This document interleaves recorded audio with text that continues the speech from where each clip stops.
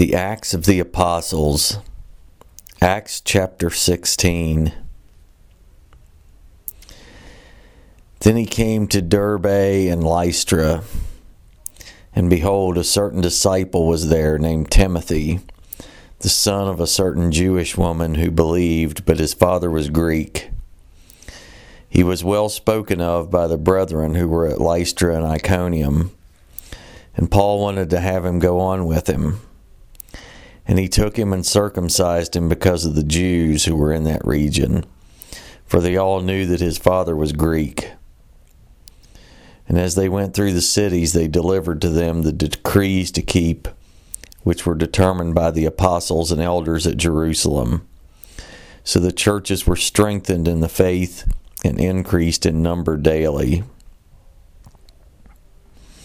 Now when they had gone through Phrygia and the region of Galatia, they were forbidden by the Holy Spirit to preach the word in Asia. And after they had come to Mysia, they tried to go into Bithynia, but the Spirit did not permit them.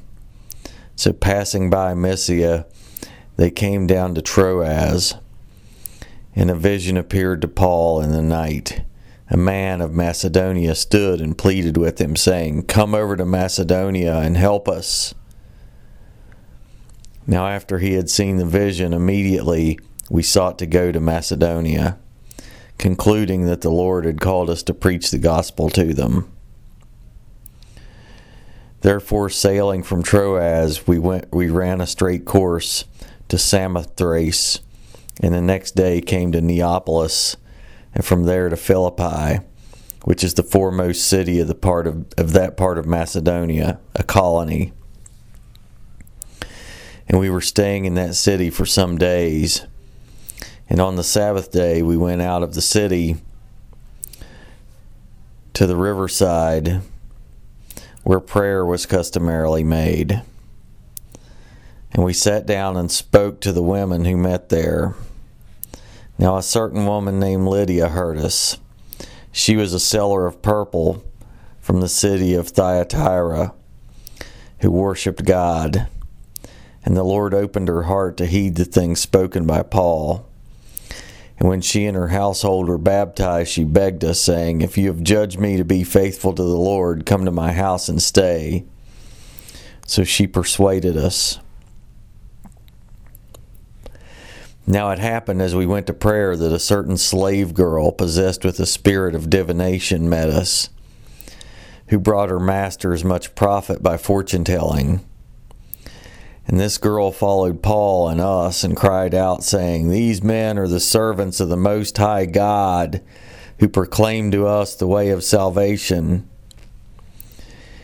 And this she did for many days. But Paul, greatly annoyed, turned and said to the Spirit, "I command you in the name of Jesus Christ to come out of her." And he came out that very hour. But when her masters saw that their hope of profit was gone, they seized Paul and Silas and dragged them into the marketplace to the authorities.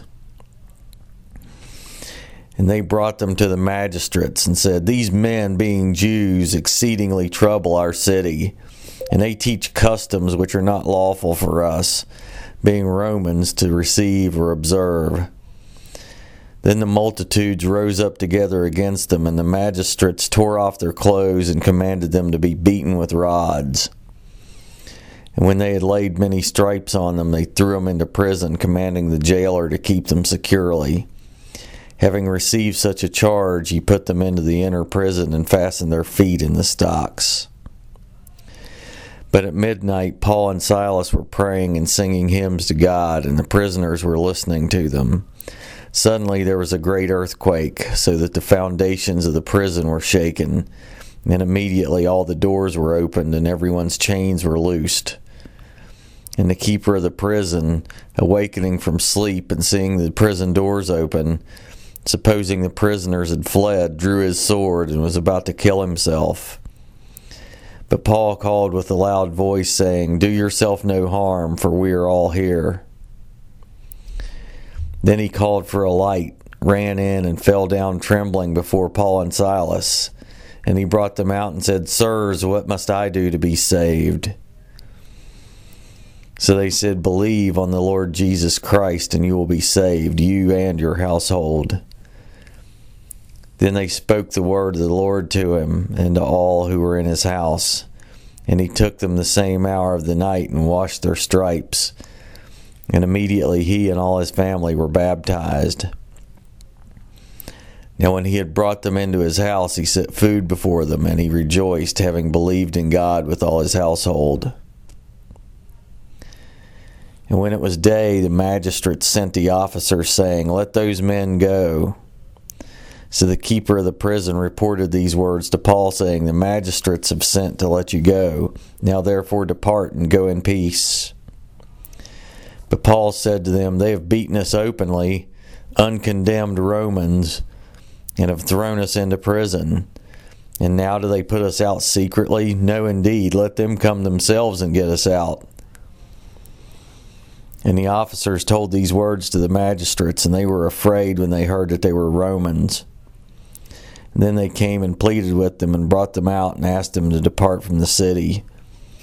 So they went out of the prison and entered the house of Lydia. And when they had seen the brethren, they encouraged them and departed.